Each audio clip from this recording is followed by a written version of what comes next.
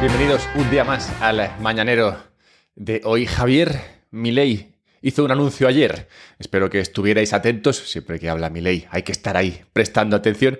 Explicaba en dicho anuncio que Argentina avanza hacia un sistema de competencia de dineros que mantenga el peso argentino, pero en el que otros dineros puedan participar, competir. Y oye, pues que de esa competición gane el mejor. No sería, claro, una dolarización oficial, al menos si lo hace así, salvo que consideres que el dólar es el mejor y por tanto se vaya a imponer a los demás. Una idea que, bueno, no sería demasiado alocada. No he encontrado mucho más detalle por el momento sobre este proyecto de ley que pretenden mandar al Congreso, pero bueno, irá saliendo más información cuando ese proyecto finalmente se envíe. De cualquier manera, me sirve como base para el mañanero de hoy, en el que quiero hablar de la competencia de dineros, para lo cual usaré un paper muy reciente, calentito, del Banco Central Europeo que califica a Bitcoin como proyecto de divisa fracasado y veremos datos de Bitcoin como medio de pago que confrontan esa visión del Banco Central Europeo. ¿Realmente tendrá Bitcoin la posibilidad de competir como dinero en este mundo? Bueno, el Banco Central Europeo publicaba ayer un artículo sobre Bitcoin. En él, un tal Jürgen Schaff y un otro llamado Ulrich Binzeil abren diciendo que, cito, Bitcoin ha fracasado en su promesa de ser una moneda digital global descentralizada y apenas se utiliza para transferencias legítimas. Cierro cita. La legitimidad. Ya sabéis que desde hace tiempo ya no es legítimo lo que no prohíba la ley, sino que lo que no permita la ley está fuera de la legitimidad. Bueno, los tres problemas que Jürgen y su colegui ven en Bitcoin son los siguientes. Primero, hoy en día, cito a Jürgen y al otro, hoy en día las transacciones con Bitcoin siguen siendo incómodas, lentas y costosas. Francamente no veo a Jürgen probando esto, pero ok. Fuera de la darknet, la parte oculta de Internet utilizada para actividades delictivas. De nuevo, ya está Jürgen y su colega asumiendo delitos simplemente porque no se hace en Google. Bueno, dice, pues fuera de esos pagos dentro de la red oculta oscura, apenas se utiliza para realizar pagos. Las iniciativas reguladoras para combatir el uso a gran escala de la red Bitcoin por parte de delincuentes aún no han tenido éxito. Dice, tranquilo, le diría yo, Jürgen, tranquilo, sigue ahí. Nada más noble en esta vida que tratar de privar de libertad a la gente cobrando de esa misma gente. Bien, segundo problema que ven estos tipos con Bitcoin. Del mismo modo, Bitcoin sigue sin ser adecuado como inversión. Pequeño paréntesis, definamos adecuado aquí, campeón. A ver, en 2023 Bitcoin subió un 150% en euros. Mientras que el euro, asumiendo una inflación del 3%, así siendo magnánimos, una inflación del 3% en 2023 supuso que su valor perdió un 3%. Vamos, que a final de año 2023 podías comprar un 3% menos cosas si habías tenido tu dinero en euros y un 150% más de cosas si lo hubieses tenido en Bitcoin. ¿Es esto una inversión no adecuada? Yo lo dejo al arbitrio de Jürgen y Ulrich. Continúan, no genera Bitcoin ningún flujo de caja, a diferencia de los bienes inmuebles, que sí que lo hacen, ni tampoco da dividendos como las acciones. Además, no puede utilizarse de forma productiva como una materia prima y no ofrece ningún beneficio social. Definen aquí como ejemplo de beneficio social joyas de oro. Ok. Ni apreciación subjetiva, dicen, tiene Bitcoin, basada en habilidades sobresalientes, refiriéndose a las obras de arte. No ha visto el arte contemporáneo, pero bueno. Los inversores minoristas, con menos conocimientos financieros, se sienten atraídos por el miedo a perderse algo, el conocido como FOMO, lo que les lleva a perder potencialmente su dinero. Y aquí creo que en esa parte final, potencialmente es la palabra clave. Pues al final, claro, ni Jürgen ni Ulrich pueden sentarse aquí con la cara firme y seria y decir, hostias, es verdad que Bitcoin es una mala inversión que te hace perder dinero. Tienen que meterlo de potencialmente porque realmente poca gente está perdiendo dinero hoy en Bitcoin. De hecho, creo que solamente el 5% de las direcciones que compraron Bitcoin en algún momento de la historia ahora mismo están en pérdidas. O sea que el 95% están ganando dinero independientemente de cuando comprasen Bitcoin, dinero medido en euros o en dólares. De modo que potencialmente, sí, es una palabra que tienen que usar porque claramente en la realidad nadie o casi nadie está perdiendo dinero con Bitcoin hoy día. Y terminan con el tercer problema que ven, la energía, claro, cito, y la minería de Bitcoin, mediante el mecanismo de prueba de trabajo, sigue contaminando el medio ambiente a la misma escala que países enteros, ya que los precios más altos de Bitcoin, que los explican, implican un mayor consumo de energía al poder cubrir los mineros costes más elevados. Cierro cita. Bien, viendo que su análisis probablemente se ha mantenido estable desde, 2015, cuando probablemente fue la primera vez que oyeron hablar de Bitcoin y dijeron, uy, esto es malísimo, continúan. Cito. Aunque todo esto ya se sabía, lo de que Bitcoin no da dividendos, lo de que Bitcoin consume energía y tal, dice, Bitcoin se ha recuperado a lo grande desde finales de 2022, pasando de poco menos de $17.000 a más de $52.000. ¿Cómo es posible? Se preguntan Ulrich y Jürgen, que claramente no dan crédito a lo que está pasando y dicen, ¿cómo? Cito a estos dos, ¿cómo está rebotando tanto este gato muerto? Cierro cita. Lo del rebote de gato muerto es una expresión que se usa en la bolsa para definir los momentos en los cuales el precio de un activo o de la bolsa entera cae y luego tiene un pequeño rebote en el cual igual recupera un 5, un 10%, un 15, un 20% de valoración y luego vuelve a caer, ¿no? Se llama de gato muerto porque si te imaginas un gato cayendo desde, un piso 20, pues el gato cae, se estampa contra el suelo, rebota un poquito, pero inmediatamente la gravedad lo devuelve al suelo.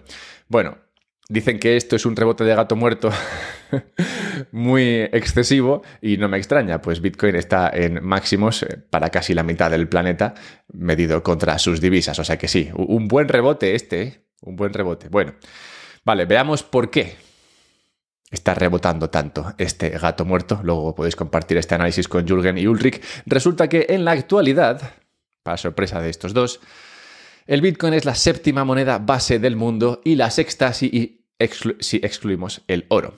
Definimos moneda base aquí como moneda, como dinero que se puede emplear para la compra y la liquidación de deudas, si la ley no lo impide, claro.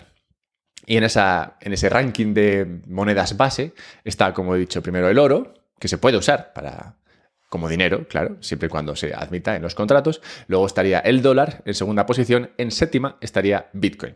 Y esto es notable si se tiene en cuenta que Bitcoin solo lleva compitiendo en el mercado de monedas desde enero de 2009. Compitiendo.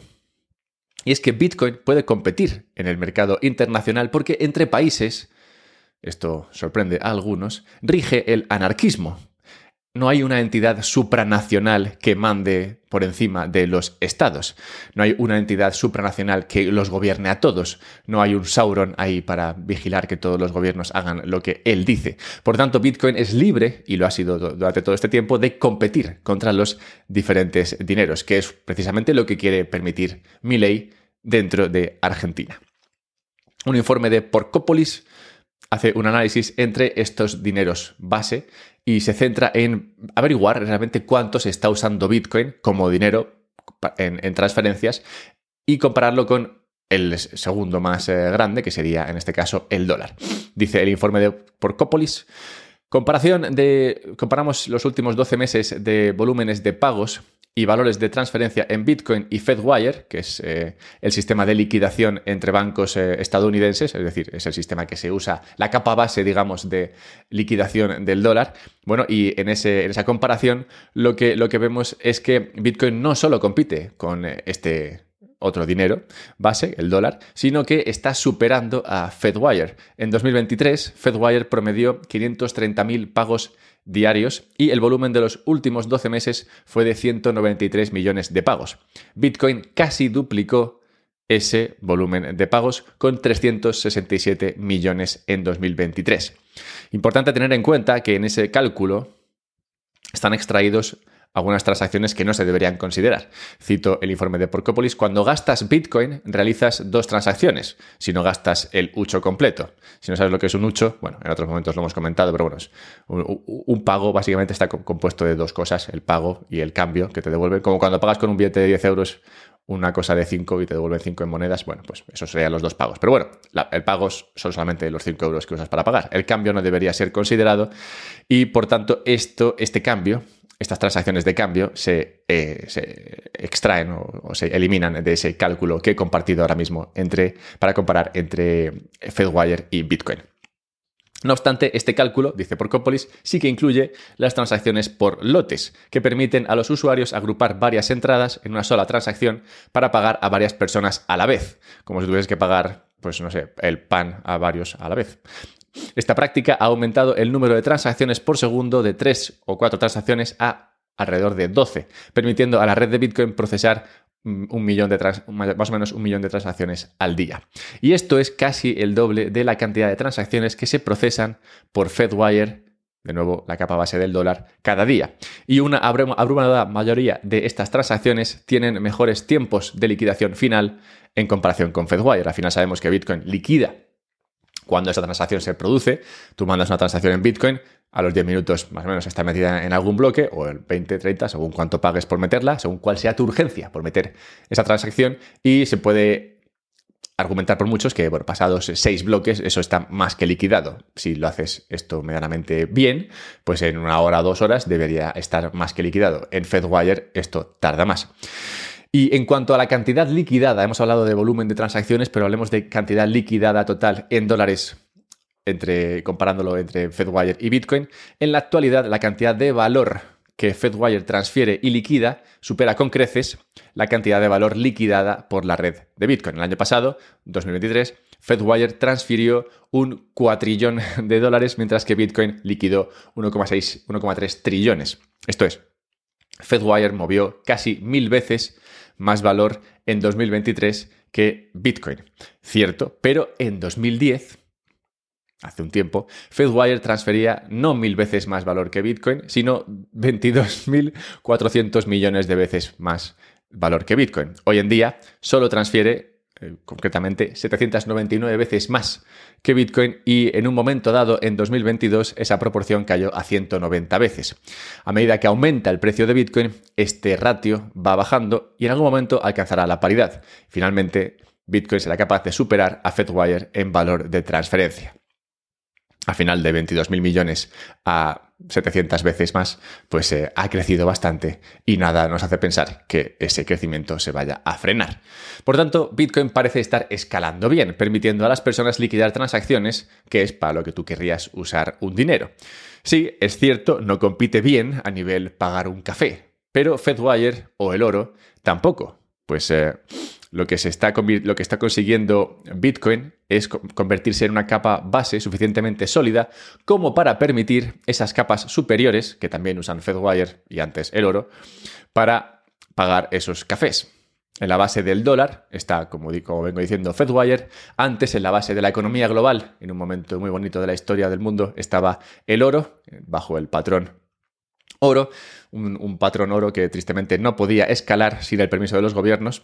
Y en la base de Bitcoin, como comparación, está Bitcoin, básicamente. Y ya vemos cómo está creciendo su capacidad de liquidar frente a sus competidores principales.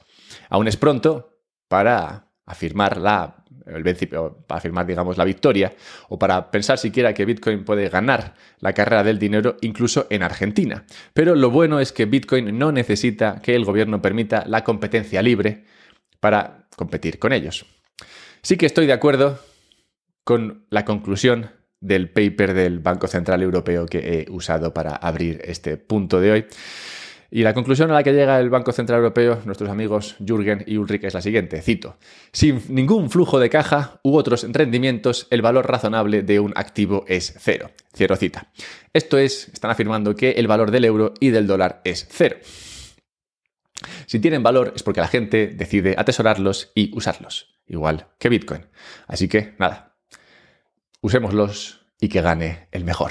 Dejadme 30 segundos antes de volver a Argentina para hablar de la compra de dólares que están haciendo en ese país y de la primera empresa de desarrollo de Bitcoin. Dejadme 30 segundos para recordaros que podéis suscribiros a la newsletter de un podcast sobre Bitcoin en la página web unpodcastsobrebitcoin.com. Ahí podréis disfrutar de esta newsletter semanal que envío. Mañana iba a hacer una entre Porsches y Ferraris. Igual la cambio por una de Topuria porque he encontrado un artículo sobre el MMA que me parece que viene al caso. Bueno, sea como fuere, todos los sábados creo algún contenido específico sobre historia y Bitcoin o dinero, finanzas y Bitcoin que me parece relevante y lo comparto con los que están en esa lista. Así que nada, súmate a la lista y lo recibirás. Y nada, ayúdame si quieres ayudarte. Al tiempo que compras Bitcoin, puedes hacerlo a través de Relay y si lo haces a través de ellos, no solamente tendrás un descuento, sino que, como digo, me ayudarás y además, pues comprarás Bitcoin de manera fácil y sencilla. Mírate Relay y el enlace que está en la descripción, como puedes mirarte Bitbox, que es un USB para la autocustodia de tu Bitcoin, que también se vende con descuentos en este podcast si usas el enlace que está en la descripción. Y no sé si estamos dando descuentos o qué, pero el Banco Central argentino está comprando dólares como si no hubiese un mañana. Están siendo capaces de encontrar la posibilidad de incrementar sus reservas. Concretamente, el Banco Central argentino acumula compras en el mercado de divisa por 1.700 millones de dólares en febrero, su cuarto mes seguido con saldo positivo a favor de esta intervención. En total, desde el 11 de diciembre, el Banco Central argentino ha comprado netamente casi 8.000 millones de dólares que ha añadido a las reservas. Las reservas, por tanto, han pasado a 27.000 millones de dólares, reservas necesarias si en algún momento Argentina busca o conseguirá liberarse de la deuda en pesos, que es un requisito necesario para esa libre competencia de dineros hacia la que busca avanzar Argentina, como comentaba Milei al principio de este mañanero. Si tú tienes mucha deuda en pesos, que es el problema que tiene Argentina ahora mismo, pues es un poco como tener que pagar impuestos en euros. Es una especie de contrato de permanencia en la divisa en la que te encuentras. Argentina busca escapar de esta situación, de ese contrato de permanencia, y para hacerlo lo que necesita son dólares en reservas con las que repagar esos préstamos en pesos y así quitárselos de encima para poder empezar, digamos, de nuevo en esa libre competencia de dineros que Milei pretende conseguir. Caputo, por tanto, el que está a los mandos de este apartado financiero argentino, parece estar sabiendo vender bonos. Si recordáis, cuando se anunció que Caputo iba a estar al mando de esto, yo hice un análisis sobre la carrera de este señor, básicamente resumiendo que se dedicó toda su vida a vender bonos de países hispanoamericanos en Estados Unidos. Así que, bueno, pues básicamente Caputo está haciendo lo que siempre ha sabido hacer, vender bonos. y con esas ventas está consiguiendo levantar nuevas reservas. Así que, oye, muy bien por Argentina, por Milei, y veremos cómo va avanzando esto. Hablemos un momento de la primera compañía de desarrollo de Bitcoin, y es que así se define MicroStrategy. Como sabéis, la empresa de Saylor dice: consideramos, decía Saylor en una reunión reciente, consideramos que MicroStrategy es la primera empresa de desarrollo de Bitcoin del mundo. Ah, pues muy bien, Saylor. Dice: somos una empresa que cotiza en bolsa comprometida con el desarrollo continuo de la red Bitcoin a través de actividades en mercados financieros, la promoción y la innovación tecnológica. Como empresa en funcionamiento, somos capaces de utilizar flujos de caja, así como ingresos procedentes de la financiación de capital y deuda para acumular Bitcoin, que sirven como nuestro principal activo de reserva de tesorería. Como negocio, realmente MicroStrategy es flojillo, ¿no? Porque está sacando el producto este de Lightning Rewards, recompensas en Lightning que se pueden usar para pagar a empleados por llegar a tiempo a reuniones y cosas así. También venden el playbook de cómo hacer tu MicroStrategy, básicamente cómo convertir tu empresa en una empresa de desarrollo Bitcoin.